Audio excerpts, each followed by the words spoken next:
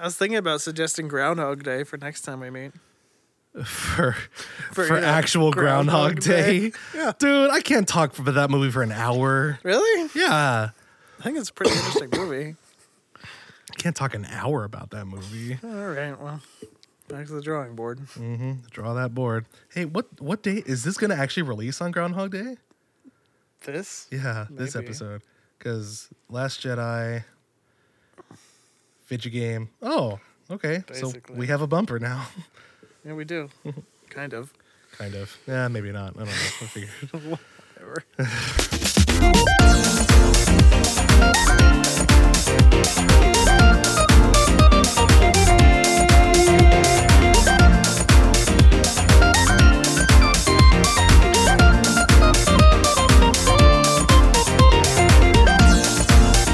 Alrighty, welcome back to the Why Do I Talk to You podcast. I'm Saul Starsheep 4. I'm Dave Gamer Dave Naple. Okay, so when coming up with topics for what we were going to do for this particular recording session, came to our attention that as much as we've talked about Disney movies and Pixar movies and whatnot, we have actually yet to dedicate a whole episode on a Pixar movie. Yeah.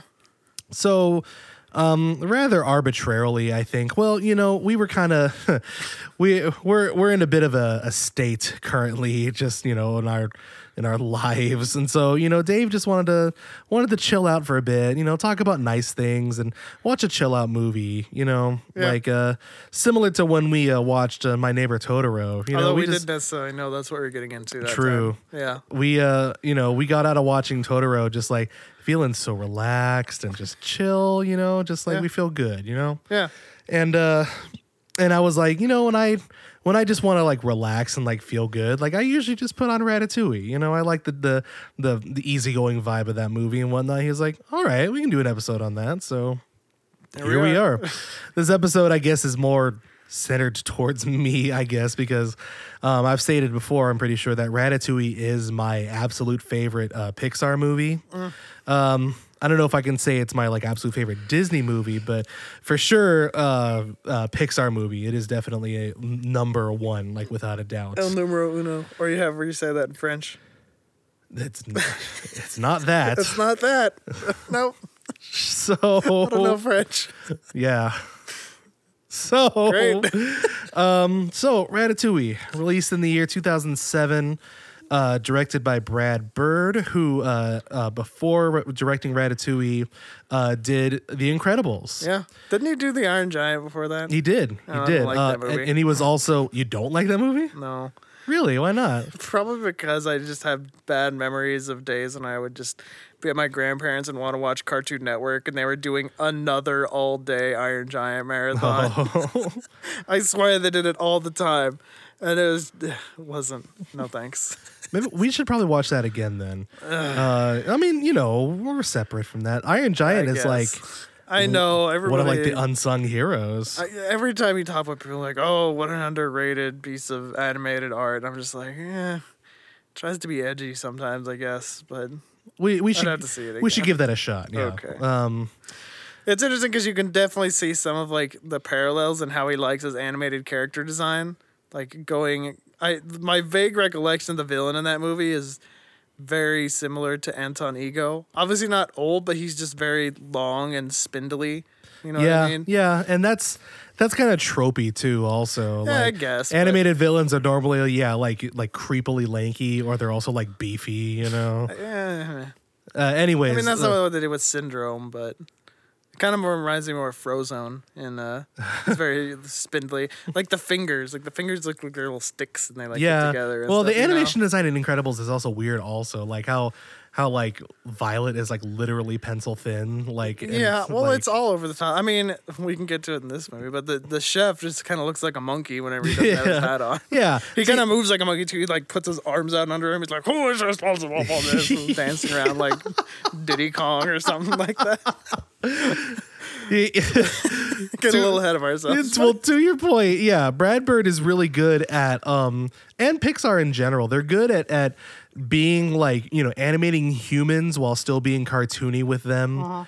For the longest time, the thing that bothered me with DreamWorks I guess specifically in Shrek, was how they really tried to make their humans look realistic, and it was just sort of And they like were just like next to Shrek, and you're like, yeah, you're just like this isn't right. Like Yeah. not Uncanny Valley, just this no. isn't right. Yeah.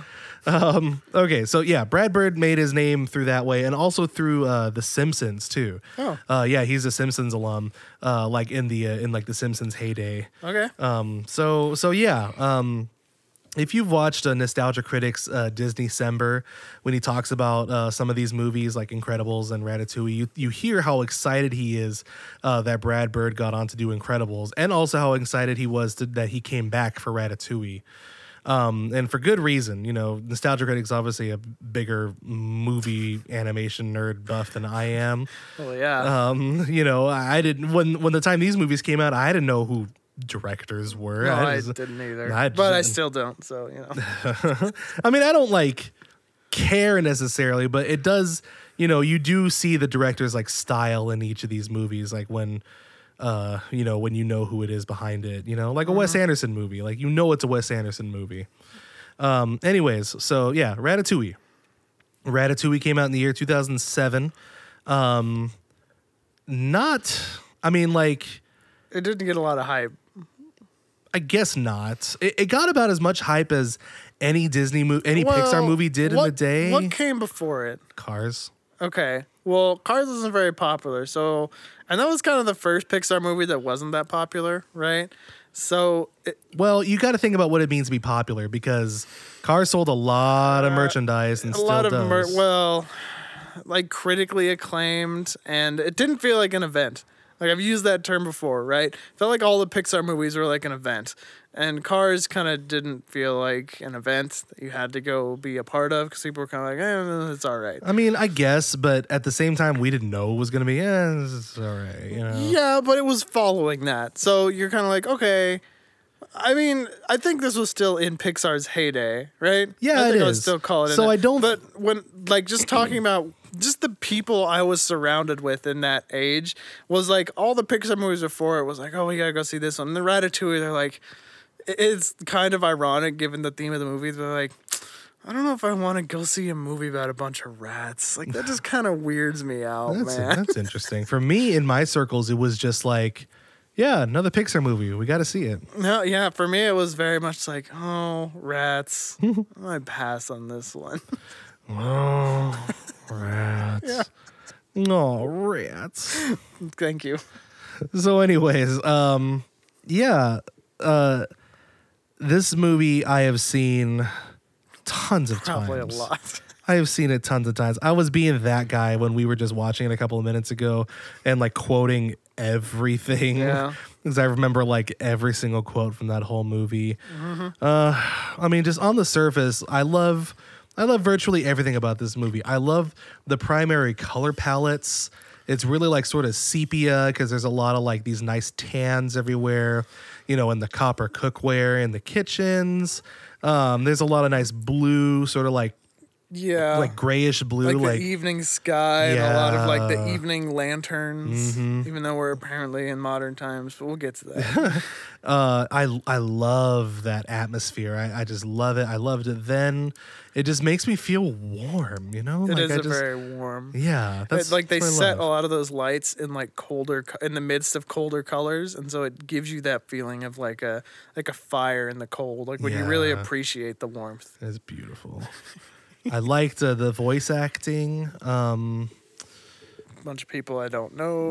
Well, that's okay. I mean, because never mind. No, Saul, please tell me. You don't know No. anybody, Dave. Yeah, it's true.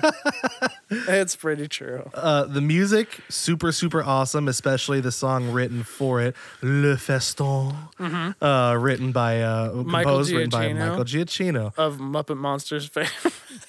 Great. Great. Now we have to, you know what? I'm not ashamed. Yuck it up. Yuck it will. up. I love that song. Yeah. Now we do have to release them in order. We finally did it. Yeah. I finally made the reference. No, not we. That was all you, buddy boy. Thank you. I'll be here all night. This was also your rule, too. Yeah, it was. That's right. Can I move on? Yeah. Is that okay? Uh-huh. All right. He's such a jerk. Oh, man. So let's go through the movie. Let's start from the tap, okay? Okay. So previews for this movie, much like in Pixar fashion, the previews involved scenes that do not show themselves in the Kind of movie. sad they stopped doing that. Me too. I wonder if they're doing it again for The Incredibles. I wonder if that scene with like the baby frying off his hair is actually going to be in the movie. I really hope not. Oh I yeah, hope it's not in the movie. So maybe they're going back to that. Anyway, yeah. So they were doing that here. I remember like promos used to have to put the pronunciation of Ratatouille. Oh, yeah, that was in the funny. titles. Because at first, I mean, I didn't know what it was, so I was like Ratatouille. Rattata. Ratatouille. The sequel to Wild. Rattata. So yeah, I don't remember exactly like the month in which it came out, but I do remember that it came out around the time that I started dating my soon-to-be wife again. Again. If we're gonna stick with After the linking these first two time. episodes together, this is part 2. Next episode, we're going to do it on the second time they broke up and got back together. Hey, the movie was watching. there wasn't a second time. And then the time they got engaged, we'll do the movie then. We'll just go through the full timeline. It'll be great. There actually was a. Oh, God. Okay, never mind. So, anyways, the movie came out around that time. It was like one of our first dates together, and then it came out on iTunes a couple of months later, and I just kept watching it over and over and over again. Oh wait, we're supposed to start talking about the movie now. I'm sorry. No, you finish. You better finish that thought. Okay. Well, I mean, there's no other thoughts. I just remember that, I bought it when I was my first year in college when I was dorming, and it was like one of the like many sources of comfort that I had like that year and that whole semester was just watching that over and over and over again. And like, luckily I'd always turn it on when my roommate wasn't there. Or like I'd like be doing homework to it, with my headphones on or whatever. Like I just couldn't, I was just so obsessed with the movie. Still am, although I don't watch it nearly as often as I used to. But like anytime I watch it now, it's like, it's a treat, Yeah. So the movie. All right, we'll finally start. So the main character, his name is not Ratatouille. No, it's not. That's kind of a surprise. His name is Remy, voiced by Patton Oswalt. He's a comedian, and one thing that I'm not always a fan of in movies, and I will say that this movie commits, is like when it starts out like a first person narrative, and then it just like sort of stops. And either they just like forget about it or they pick it up again in the middle of the movie. You know Or what I at mean? the end or whatever. Yeah. Yeah. So this movie starts with that. It's like, Remy sort of like literally it does a freeze frame and it's like, you might be wondering how I ended up in this situation. Well, Canned a long laughter. time ago. Yeah. Sitcom laughs. Yeah. So Remy's a rat living with a colony that's infested this old woman's house. But Remy also has like a crazy sense of smell. And he uses that to like learn about human food. And like the old woman also likes to watch like a cooking channel that has this famous chef named Auguste Cousteau in it. Cousteau is Fat. He has a gosh. Yeah, he is. He has a philosophy that like anyone can cook. Like that's his whole thing is like accessibility for anybody to be able to cook. And so that's where like Remy starts to get like his inspiration and just sort of like, yeah, maybe I can try. But then eventually they're caught. Or rather, he is caught by the old woman because he's spending too much time inside the human kitchen, to the point where the woman is like trying to get him and his brother With a shotgun. with a, like you do, As you should do. ends up shooting up the entire ceiling off. Yeah. Literally, her entire ceiling off to uncover the whole colony, which is like billions and billions of Billions and billions of rats. Investing this one woman's home. So that's a pretty good impression. Thank you. So they all skedaddle. Meanwhile, she's like literally employing every method. Like She gets her World War I gas mask on with the freaking gas spewers she's gonna fill her house with, I guess. It's like that freaking story that just came out recently. I don't think Saul saw this. I think it was in South Carolina or something. Oh, of where course. someone like grabs some like freaking the torch they had around the house or something instead of spraying it at the spider and caused like $12,000 worth of damage. that sounds like somebody trying to make a meme, right? Maybe they just had $12,000 lying around. They're like, this will be my 15. It's worth it. It's worth it. I didn't actually read the story. I just saw the headline. I didn't take the clickbait. Well, it probably wasn't worth your time anyways. Probably not. Headline gave you all you needed. Yeah, it really did. Anyway. So the colony's running away, and Remy gets separated from them. Because he goes back to get Gusteau's cookbook. Foolishly. He gets separated from the rest of the colony, and he gets washed down a storm drain. He then is visited by a hallucination of Gusteau, who just tells him to explore along. And through that, he eventually actually finds that he got washed down into downtown Paris in front of Gusteau's restaurant. Wow. What are the odds? How convenient. I totally meant to lead you here, Gusteau says. So then he's able to watch the kitchen, and he's completely enthralled by, the energy and the food and everything.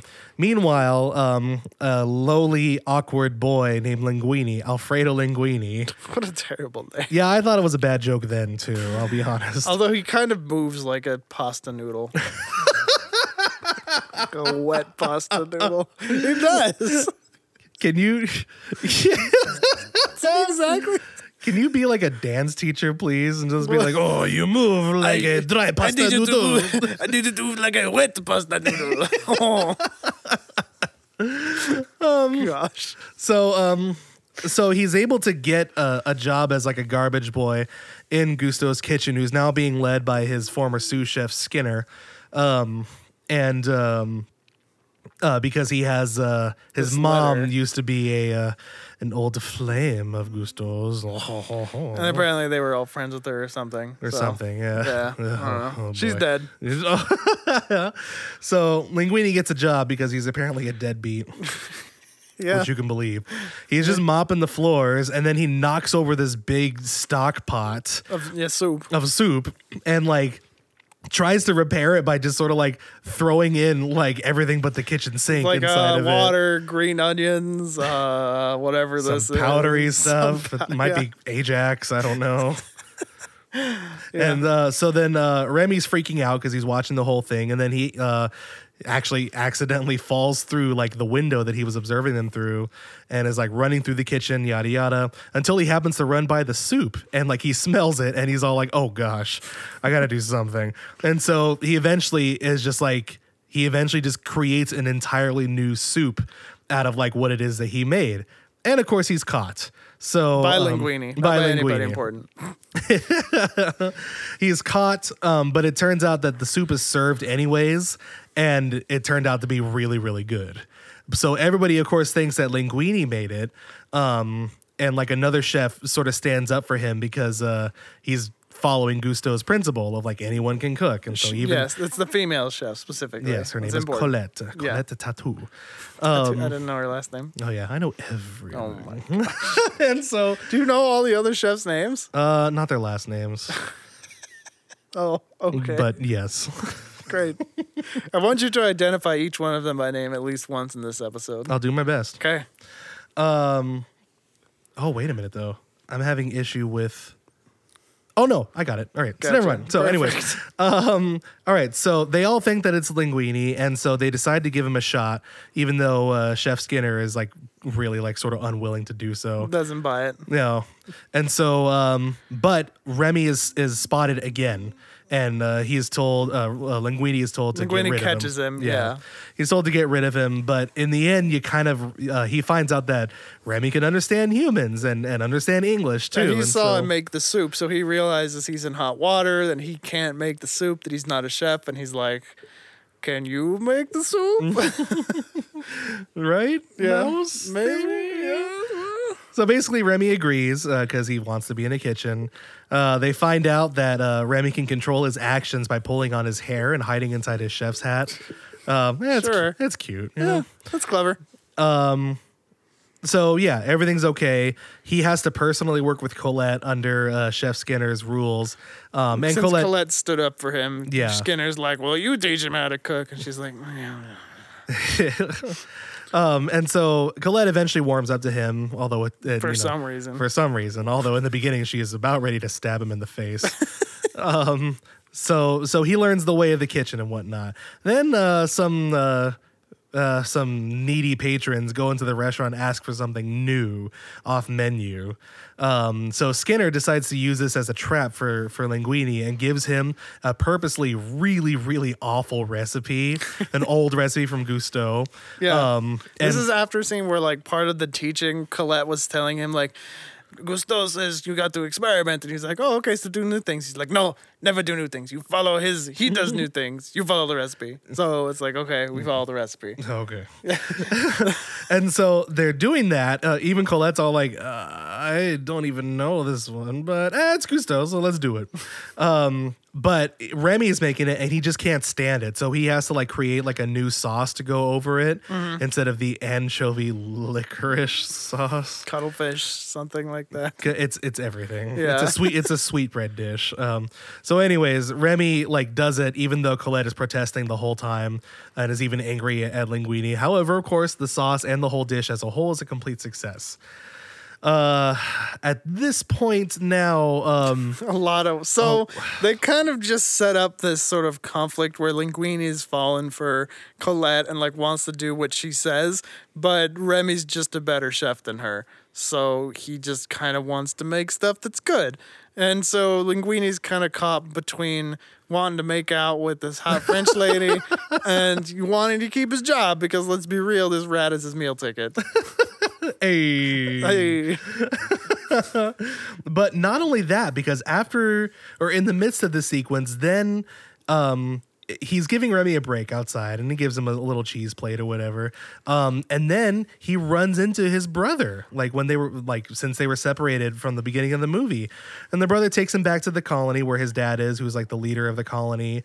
Remy is telling him that like, yeah, I have this human now. We're cool. And, you know, I have a job and I have this place downtown. So, yeah, I'll be over to visit. But like, you know, the Dad's dad, not cool with no, him. because the dad's all like, we're rats. Like you're talking like humans, like rats always stay together. They Like, set up this sort of conflict between him and his dad earlier in the movie. yeah. But anyway. His dad even shows him like an exterminator's place, like because he's like, this is what people do to rats in this area. With and all these whatnot. dead rats in the window, that can't be sanitary. Yeah, right. You can't just, Like, you can't just leave those hanging there. what is this? A butcher shop? Gross. Anyway. What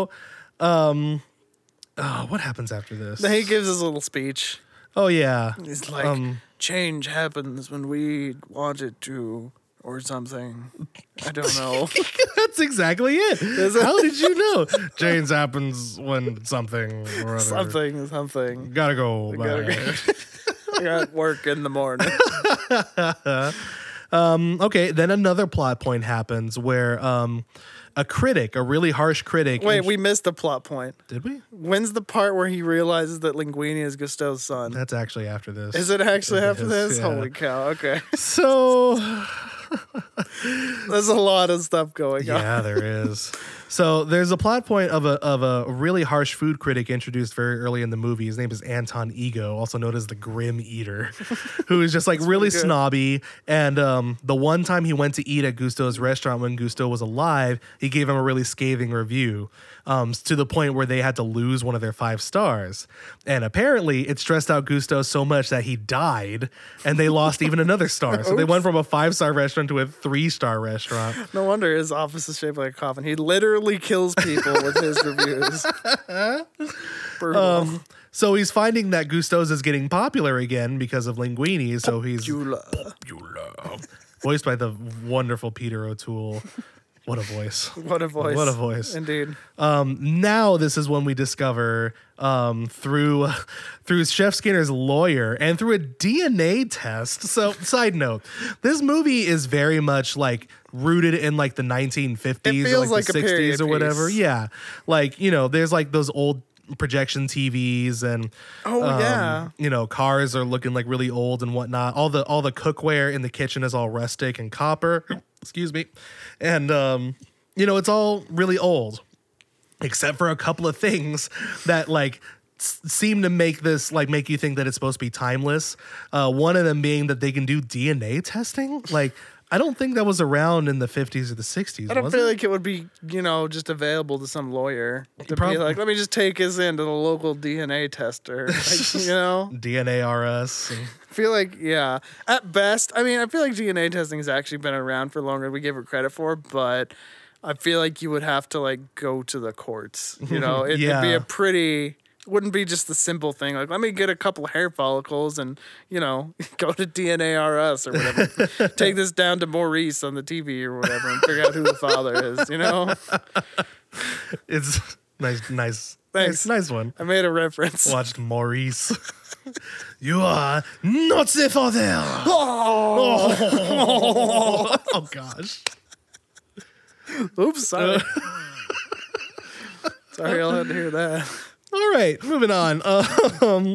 So basically, through that, they discover that Linguini is indeed Gusto's son, and that would make him the rightful heir because the period of him to be able to claim that is like still in effect. Yeah, it's like ending at the end of the month, and Skinner's freaking out because if a live heir doesn't show up by the end of the month, then it's all his, and he's built Gusto into like a frozen food empire, like Chef Boyardee or what have you. It's actually pretty funny in that part. They make a reference to that at one point, but they do, yeah. So basically, Remy goes in because now his family is sort of bothering him to like give them food, like give them actual good food, because he wanted to teach his brother about what good food actually is, but now his brother's sort of like squealed. he let the cat out of the bag. Get it? Squealed. They don't. He's a rat. They don't squeal. He's a rat, so they don't squealed. So, I get it. You just not whatever. I'm not laughing at your joke. I'm laughing. Good. Continue. For you. You always laugh at the both of us for your stupid jokes. Well, thank you. So Remy has to go inside the office in order to open the walk-in because they locked it for some reason. I forget why. In case I think there's another subplot where Skinner has seen Remy around and is really suspicious of what he's doing with Linguini. Maybe that's supposed to be implied why they locked the room. I don't know. Yeah. But anyways, Remy has to infiltrate the office, and during that he comes across the papers of Linguini's initial letter that says that Linguini is Gusto's son. Not Linguini, it's the Old Flames letter. That's what I said. Well, Linguini's mom. Oh, Linguini. Okay, sorry. Yeah. Anyway, so he makes the connection, but then Skinner happens to walk right in. But then Remy takes all the necessary papers and runs away with it. Chase scene in shoes. Good old Brad Bird. It's fun. And then Skinner's fired. Because Remy gets away. Apparently, by the time Skinner manages to get back, then somehow Remy got the paperwork to them, and they talk to a lawyer or something. They're in charge now. So they tear down the frozen food fortune, and Linguini is like super famous now. He can afford a really nice apartment, still overlooking the Eiffel Tower, and he's doing a big like press junket. And at this point, also Remy is getting tired of not getting any credit. Yeah. But it's also like, come on, dude, like what do you? You're a rat. You're a rat. That's what this movie's about, right? Rats are still. You're a rat. They're still second-rate people. So during the press junket, Ego comes up unannounced and basically challenges him. He says that he's going to come for dinner that weekend, like the next day, the next day or whatever. And so, but after this, Remy is still really sore at Linguini, and Linguini even like straight up just like needs to separate from him for a little bit. So in his anger, he calls Remy calls his whole family to the kitchen like after hours and just like invades the walk-in. But during this, Linguini knew that he was gonna like still be there, so he came and like apologized to him and like laid it all on the line. But he discovers the whole family, and then He's not super happy about it. Yeah, and there'd been kind of tension building up between Linguini and Remy already due to the whole romance thing between him and Colette, and they like kiss at one point when he's about to tell her about Remy, and Remy's like, "Nope, you're just gonna kiss her instead." And instead of getting pepper sprayed, which is kind of funny, she's just like, "It's France, whatever, let's go with it." Yeah, Pepe Le Pew kissed me not too long ago. Like, May yeah, as well. whatever. This is a normal day. Seems very offensive, Dave. What? I don't know stereotypes. Sorry to all our French listeners. Oh man. So, anyways, Our old timey 1950s French listeners. If you're listening in the past, in case. yeah. Just in Anyway, case. So Remy then is accidentally captured by one of Skinner's rat traps.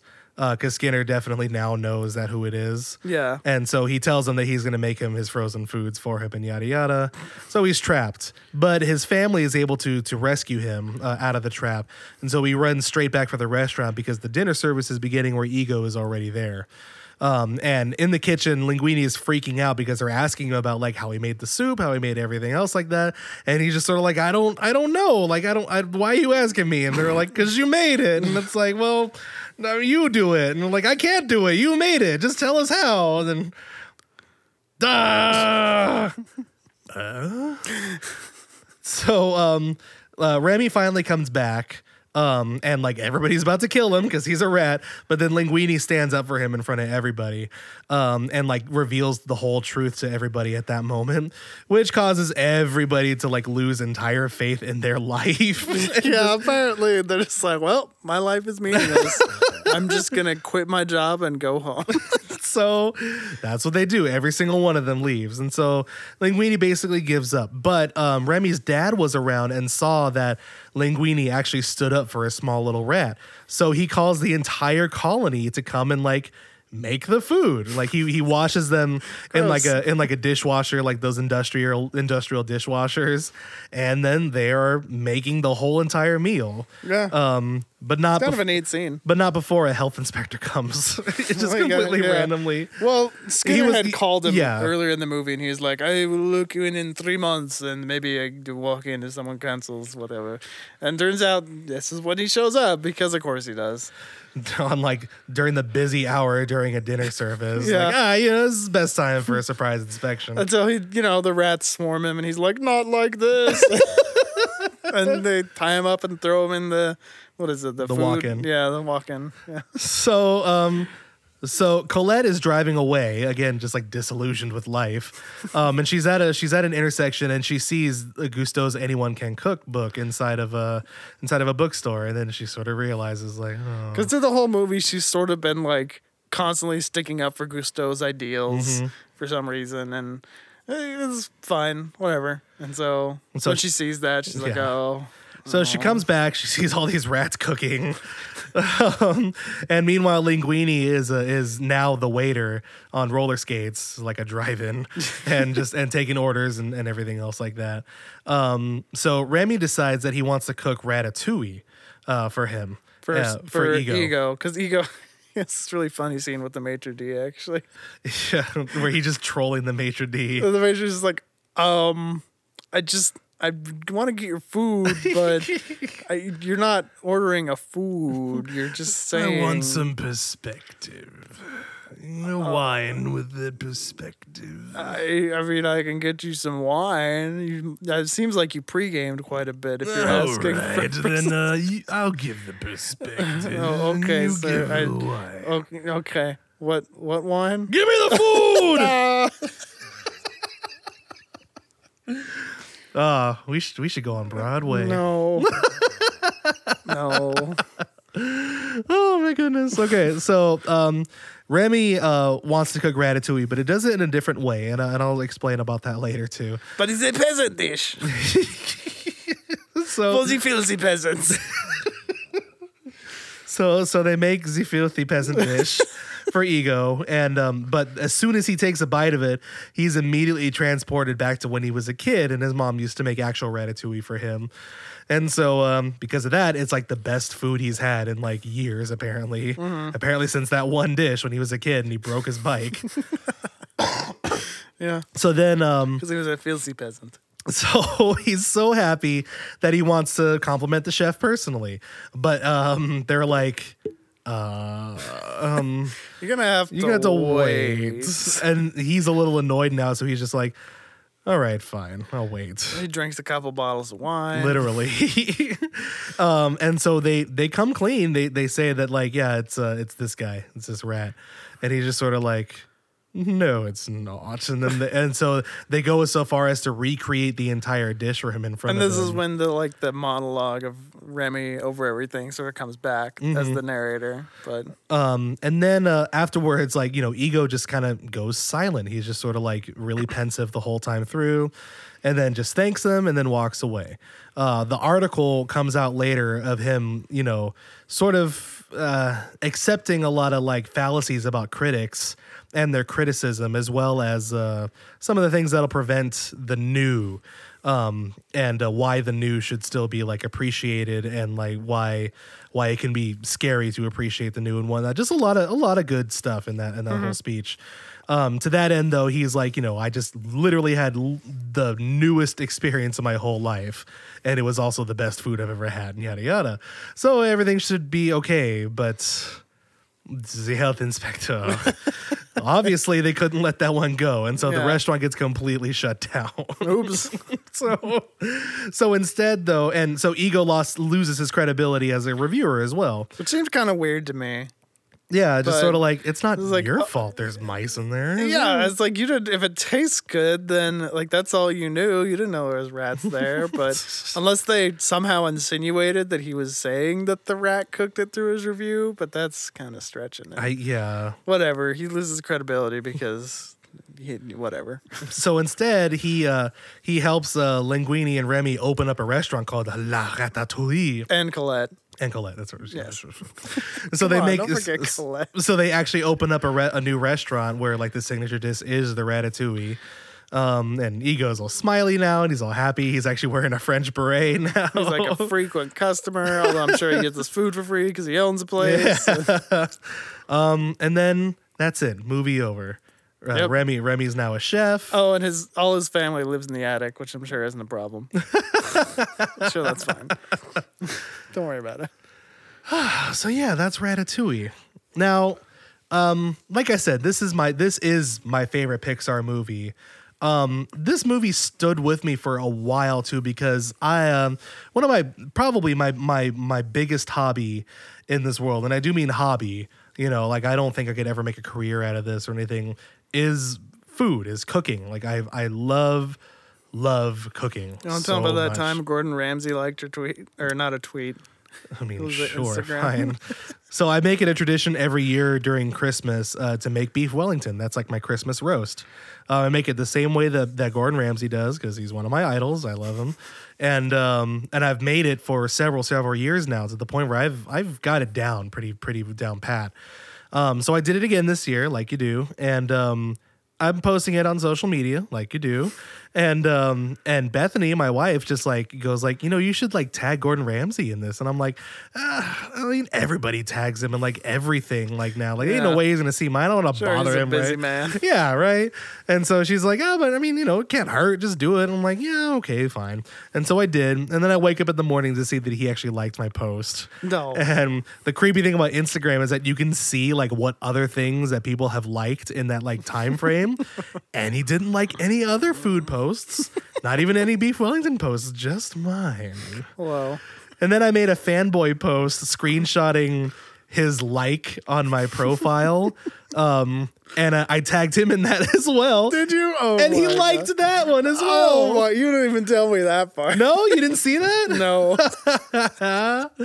Oh, Wow. I fanboyed all over him, but you know what? I'm sure he like giggled because of that too. And then people were like, having a nice dinner with his family. It's like, oh, look at this fellow. I can't do a good Gordon Ramsay. clearly not. No, you can do a strangely good Jamaican accent. Thanks. And you can go on forever with it too, but nothing else really. Anyways, yeah, somebody told me I should make another fanboy post, fanboying over my fanboy post. No. I was like, no. I mean, like, I don't quite enough. have a lot of dignity, but I do have some. Yeah. So anyways, Anyway. I really, really love cooking. And so, but I didn't really get into cooking as much, or rather, I wasn't really into it as much when this movie came out. So as I learned more and more about, things about this movie and then other things about, the highfalutin culinary world, like this movie just like got even better for me, There's a lot of things that I read up. I mean, I've never worked in a restaurant. Hopefully I never will, because I hear it's just the worst. But like, I hear all the time from like professional chefs, and they're all like saying like, yeah, this movie like really got it close. They're like, we all have rats inside of our head. They're just controlling our hair. And Wow. yeah. It's impressive. But really, Cool. there's like How'd I know? there's a scene, like the first scene we get to see Gusteau's kitchen, where all it is, we're just sort of like looking at everybody and like they're all doing their thing, communicating with each other. Like people say like that's how it is inside of a kitchen. It's loud, it's full of energy, they're all working really hard.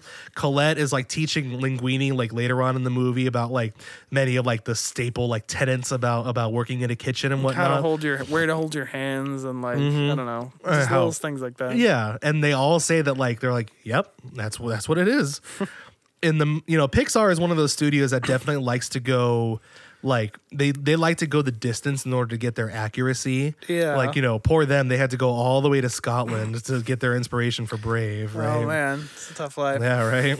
Yeah, I know they talk to a lot of like professional psych people before Inside Out too, just for Oh, really? example. Yeah. Yeah. I think they're in like the special thanks in the credits or something. Oh, okay. In this case, they got to work with Thomas Keller. He's one of the top chefs in the world, really. He has a restaurant in Yountville, which is sort of like in the Napa Valley area, called the French Laundry. It's like it's a highly lauded restaurant. Like I would love to eat there someday, but I think reservations are like 6 months in advance or something like that. Like that's how crowded they are. Anyways, he was like the food consultant for the film. He's the one that also designed the ratatouille dish that Ego eventually ends up eating as well. It's actually called confit bialdi, which is sort of like it's a play on this other like Turkish dish that's like all vegetarian and whatnot. But Thomas Keller like changed it up just a little bit, changed up some of the ingredients so that he can call it his own. But it's still called confit bialdi. So that's what the official dish is. But it's still made like with the ingredients you would see in ratatouille. And the chefs, or I'm sorry, the Pixar people got to like spend a lot of time in the French Laundry kitchen, like just watching the chefs work and like asking questions and everything like that. So they wanted it to be like as true as possible to the actual kitchen and the cooking experience and whatnot. And I think they did an extremely good job of that. Like all like the food for the most part looks really good on there. This is 2007. And I say for the most part because there's still some things when I'm watching the movie, I'm just sort of like, what is that? Like what? Well, like sometimes Remy is like throwing in like these like white globules of something. I mean, it's a vegetable or something. Like, how do you distinguish a garlic from potatoes from, I don't know, chives? I mean, not chives, those aren't white, but you know what I mean? Like, Yeah, just to a certain extent. onions, like chopped onions, like, I don't know. There's a brief shot of like this like cylinder of like orange, which I think is supposed to be a filet mignon, but it doesn't look that way. I don't even remember what you're talking about. It's in when they're like watching the kitchen and then like the earliest part of the movie. Okay, sure. Because I've paused it before and just sort of like, what is that like a Jello? So basically, you're very nitpicky if you're talking about this. Well, I'm nitpicky because I've seen this movie way too Oh darn yeah, much. like if you just watch it like for the second time, or like me, I've probably watched it like around 4-ish times. Like I've never seen that, so I don't know.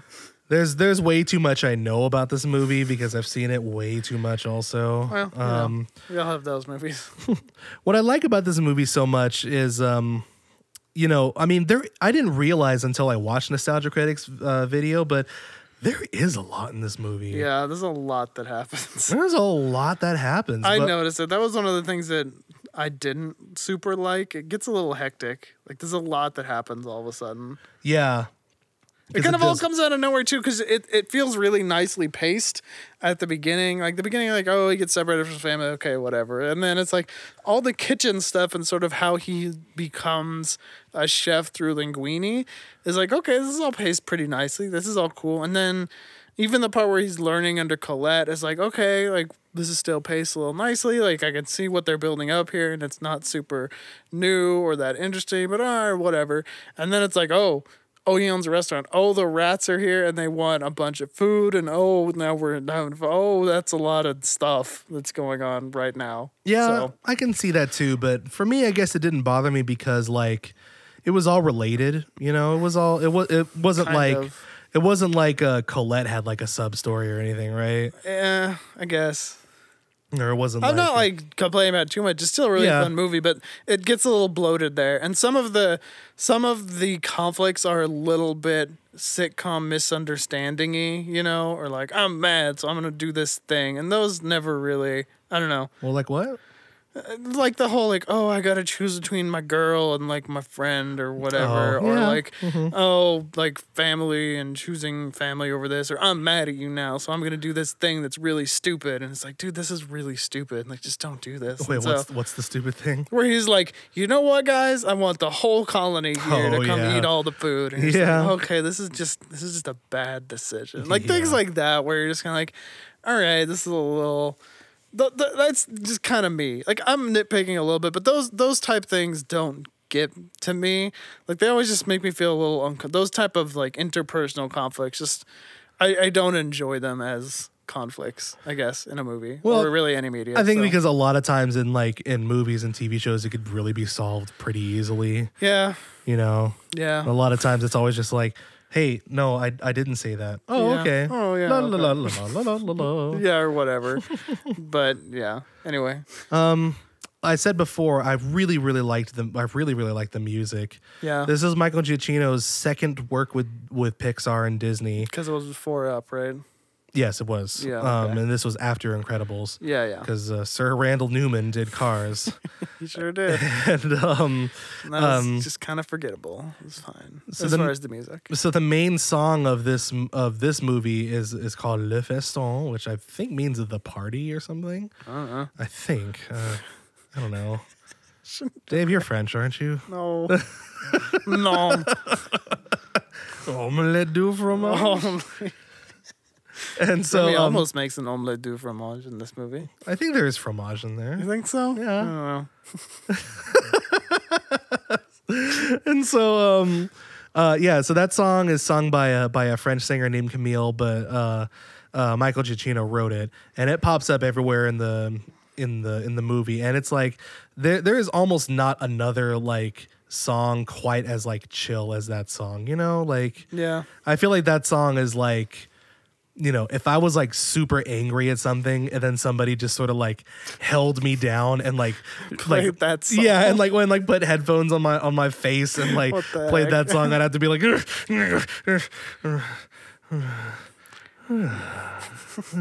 a little weird, but okay. I feel like you're speaking from experience somehow in this. I might be. Okay, great. So and the score obviously is also really great.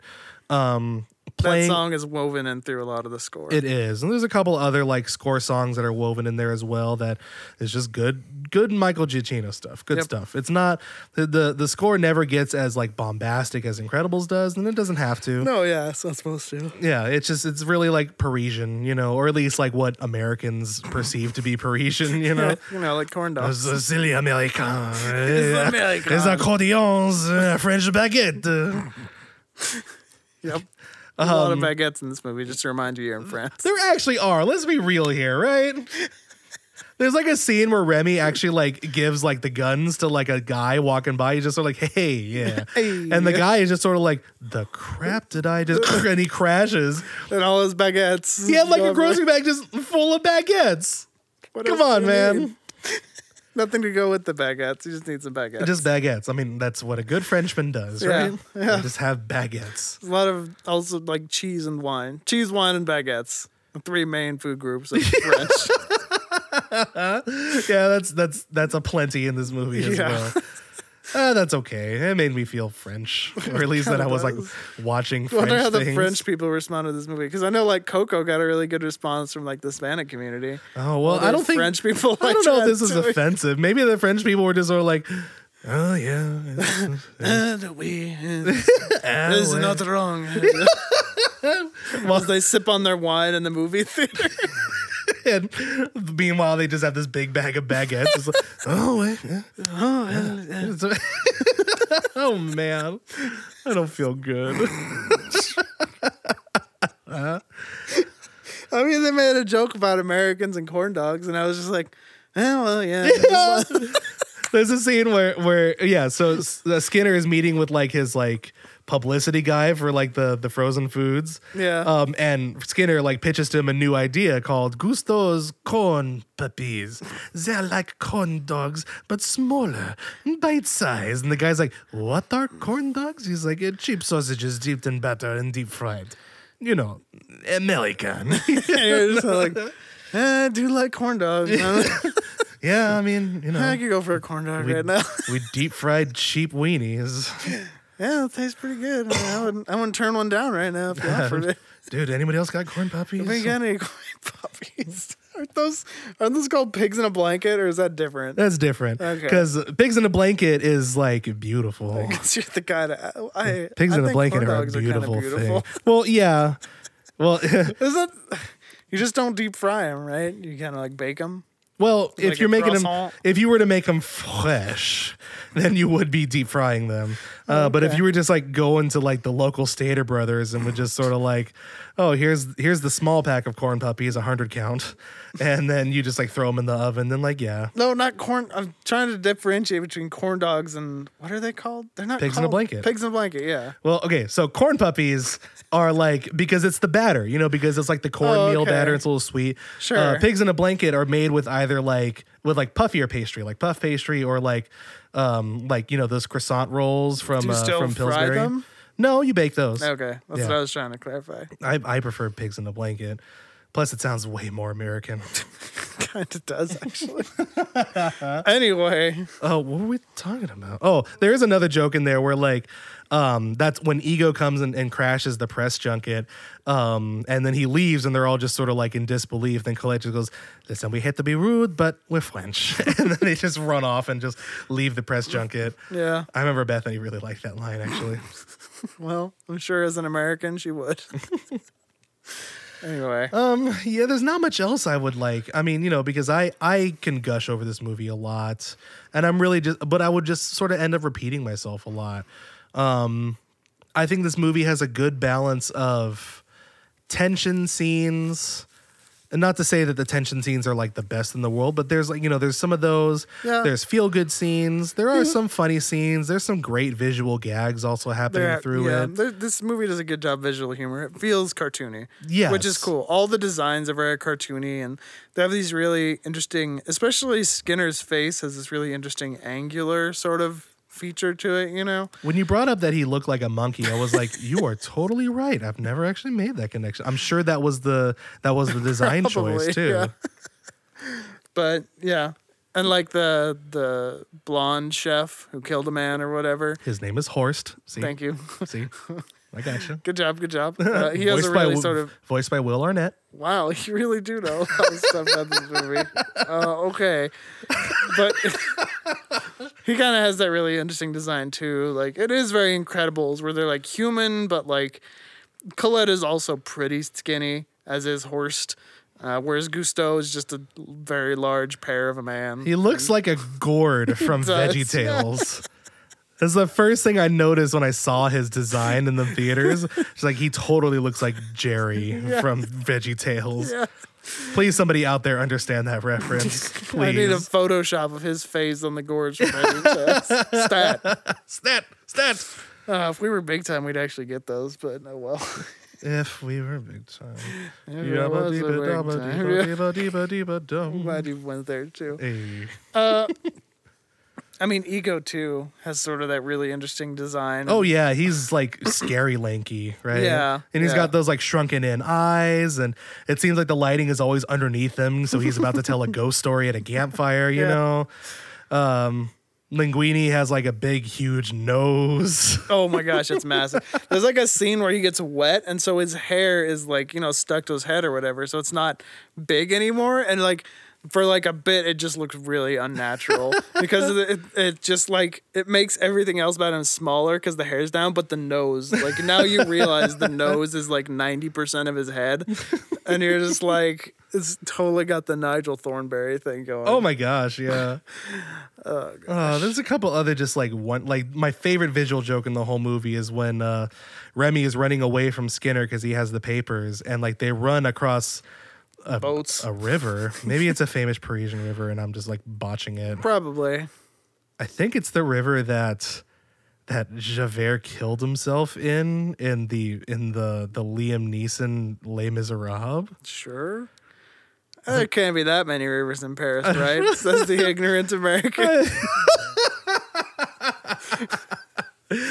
I don't even know why I decided to bring that up. Yeah, it's not like why you've ever did you seen what bring I'm that talking up? about. No. I could be making up this whole ding dang thing. You really could. There's a river in Hunchback of Notre Dame, right? Maybe it's that river. Oh, the one where they dropped off. Yeah, the baby Quasimodo. river. The baby river. That's what it's called. Colloquially known, Gosh. Okay. Anyways, Anyway. so they're being chased across the river and whatnot. Remy is like jumping from like boat to boat off of bridges and stuff like that somehow and still making it. So Skinner makes his grand leap of faith to try to get over to a boat, and he just narrowly misses. And he like grabs this tablecloth from like this couple like having like a nice dinner like on the river, and of course the tablecloth comes off completely clean without them ever noticing, and everything is still the same on there. Like it's describing a visual joke always sucks, right? But Yeah. like it's a wonderful joke in there, I think. Yeah. I don't know. I think the highlight of this movie is still Ego's monologue at the end. I don't know. I get something out of it as someone who, I've always been sort of a critical person, but now I'm actually going on a podcast and criticizing things like Star Wars and Mario Odyssey. Well, what do you get out of it then specifically? I mean, he puts it really well, where it's like when you're a critic, it's easy. It's easy to criticize because it's not like, well, you make something then. You'd be like, but it'd be terrible. I can't do that. So, I don't know. You have to realize that even though you're criticizing it as common trash, I think is what he says, that it's still probably worth more than your criticism, because your criticism's easy. It's easy to make fun of people. It's easy to be negative, and that's probably kind of why I wanted to do something lighter that I could be happy about, because I wasn't happy about having to be negative on Star Wars, or especially Mario Odyssey. Yeah. We released that right around the time everyone was releasing their top 10 games of 2017 list, and of course everybody had Mario Odyssey at the top, and I'm just like, I feel so, I don't know. I remember I feel how hated I would be if anyone actually listened to this. You know what I mean? I am waiting for Pro Jared's top 5 or 10 or whatever he does to come out, if he decides to do it, because I wouldn't expect it to be among his. Are you going to feel better if it's not? A little bit. As terrible as that probably is, I'll feel a little. It's always nice to feel like you're not the only person in the world who thinks something, which is kind of how, the only 2 people in the world, I guess. Yeah, that would be us for Odyssey. Yeah. At the same time, though, for Last Jedi, there are hordes of people that are on your side. Well, that's why I didn't. It was different with Mario Odyssey. It still wasn't necessarily fun to be like, don't enjoy this movie, even though that's not what I was trying to say. Like, that's always what it's going to be perceived as, I guess. Which is a little different from Anton Ego, who's just kind of a jerk who wants to shut people down. But, it's just interesting. It was a good monologue, especially with his voice. So that helps a lot. Nostalgia Critic also really liked that too, which is, I think that's definitely coming something from him as well. Well, he's doing the same thing, right? He's criticizing movies, and that's how he makes his living, really. Yeah. So, also, I didn't know being a food critic was so freaking lucrative in France. Well, the best food in the world is made in France. Yes, thank you. The best food in France is made in Paris. And some people... All right. Okay. I know way too much of this movie. I know too much. That was how this experience started off, with him quoting that. I can put on a one-man show of just me one-man show. doing all of Ratatouille. I want all the visual gags, too. Oh, okay. Every All single right, sit one. over there. It'll take me about 3 minutes to prep. Great. Yeah, okay, sure. So, Every chef knows prep is the most important part yes, of any meal. Scott Pilgrim knows this. It's true. So, yeah. Is there anything else you might wanted to cover in this? Not really. Did this movie like inspire you to get into cooking or? You know what? If it did, it was subconscious. Okay. I got into cooking because I liked watching food shows, and also I was like, I want to try that, and so Yeah. like I did and made a ton of mistakes. I mean, like Remember that one time we tried to make cookies? That was pretty funny. Yeah, well, cooking and baking, it's like apples and oranges. Okay. It really is. Like the cooking world doesn't always jive with the baking world. That's why if you have somebody who's like awesome at both, they're like wanted everywhere. Okay.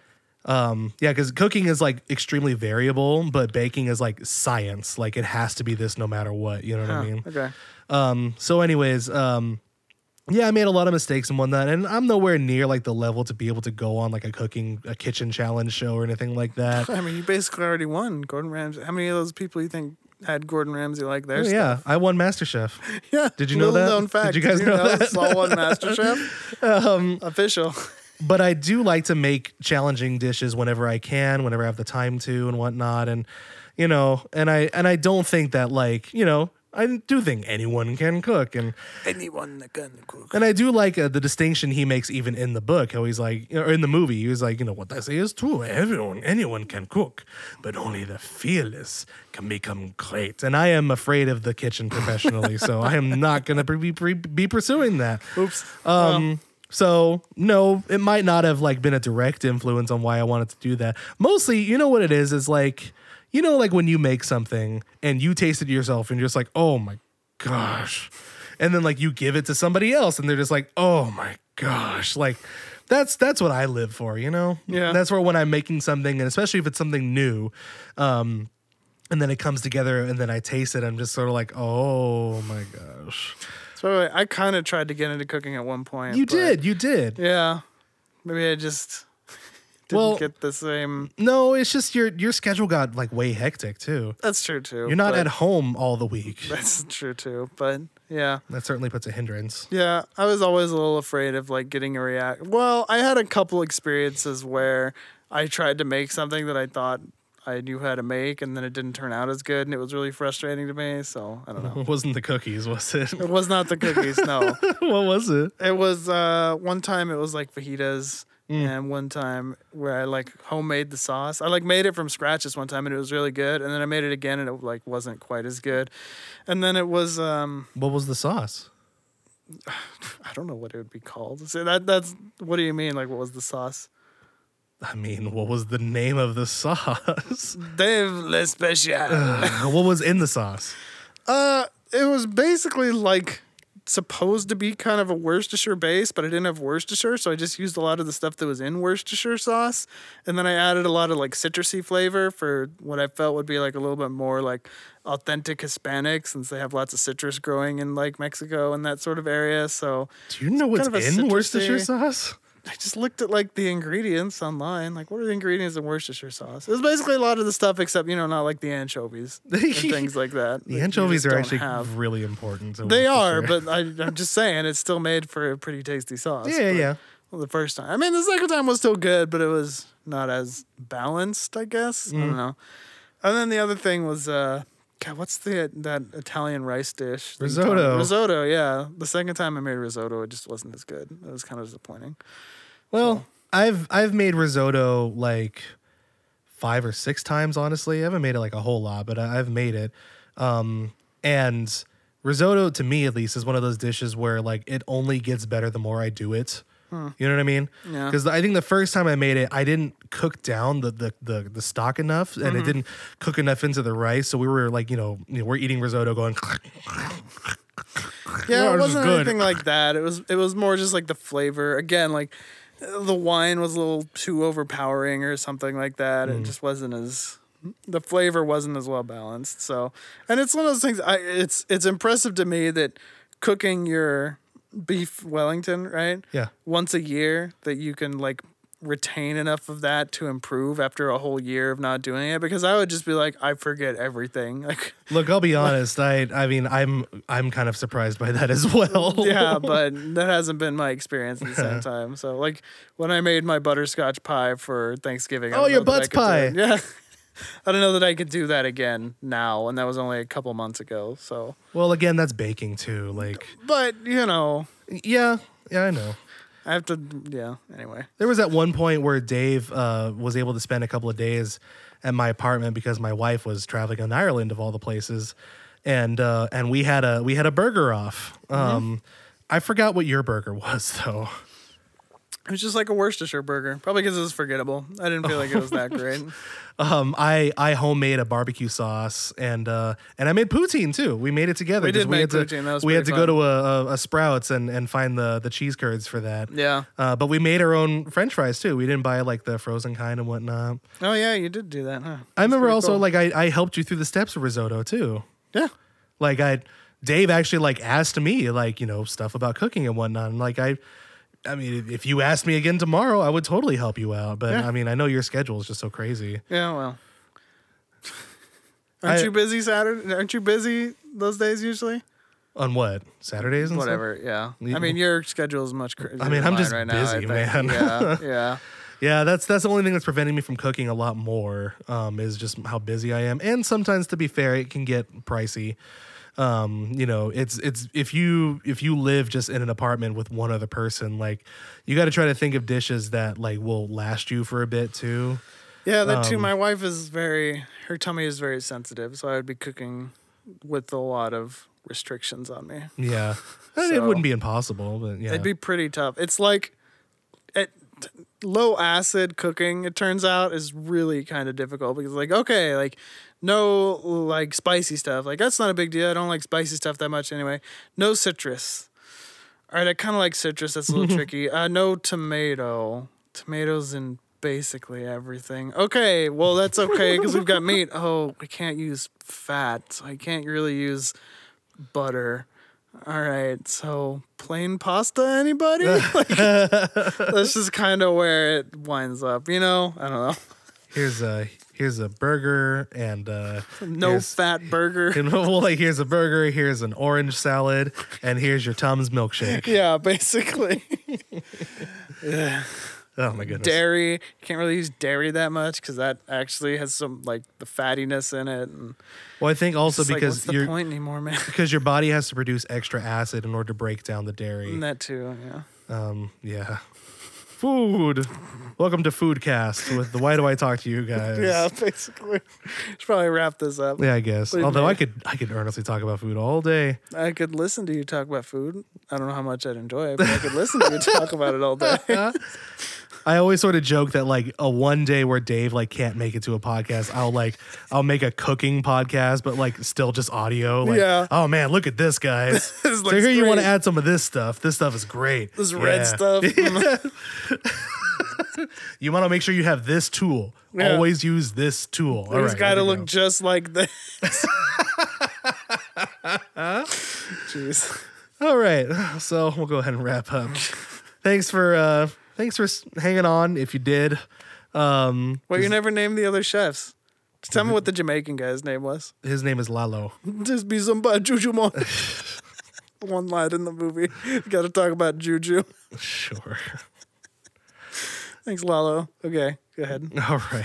Have I proven myself? Yes. All right. You're for real. All right. Thanks again. If you happen to stay on for this whole podcast and me, just both of us just gushing over the movie Ratatouille. We will do one on Dave's favorite Pixar movie, which is The Incredibles. Remember that? Oh, yeah. Right. But we will do that closer to the release of the sequel. Which is soon? Isn't that soon? I keep forgetting because there's like 3 movies that we're saving for when the movies actually come out. Those being Incredibles, Wreck-It Ralph, and Frozen. And I always forget the order of when they come out. I'm gonna assume Frozen's gonna be out during Christmas time. I don't know if it's Yeah, this but I don't year, remember if though. it's this year or next year. I think actually it's gonna be Wreck-It Ralph, Christmas time. this year. I think so.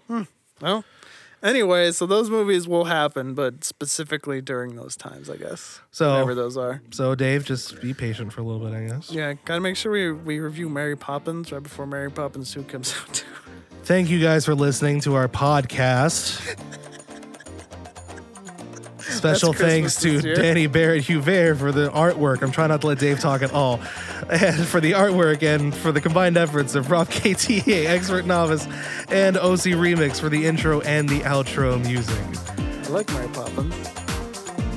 We'll see you guys in the next one. Take care.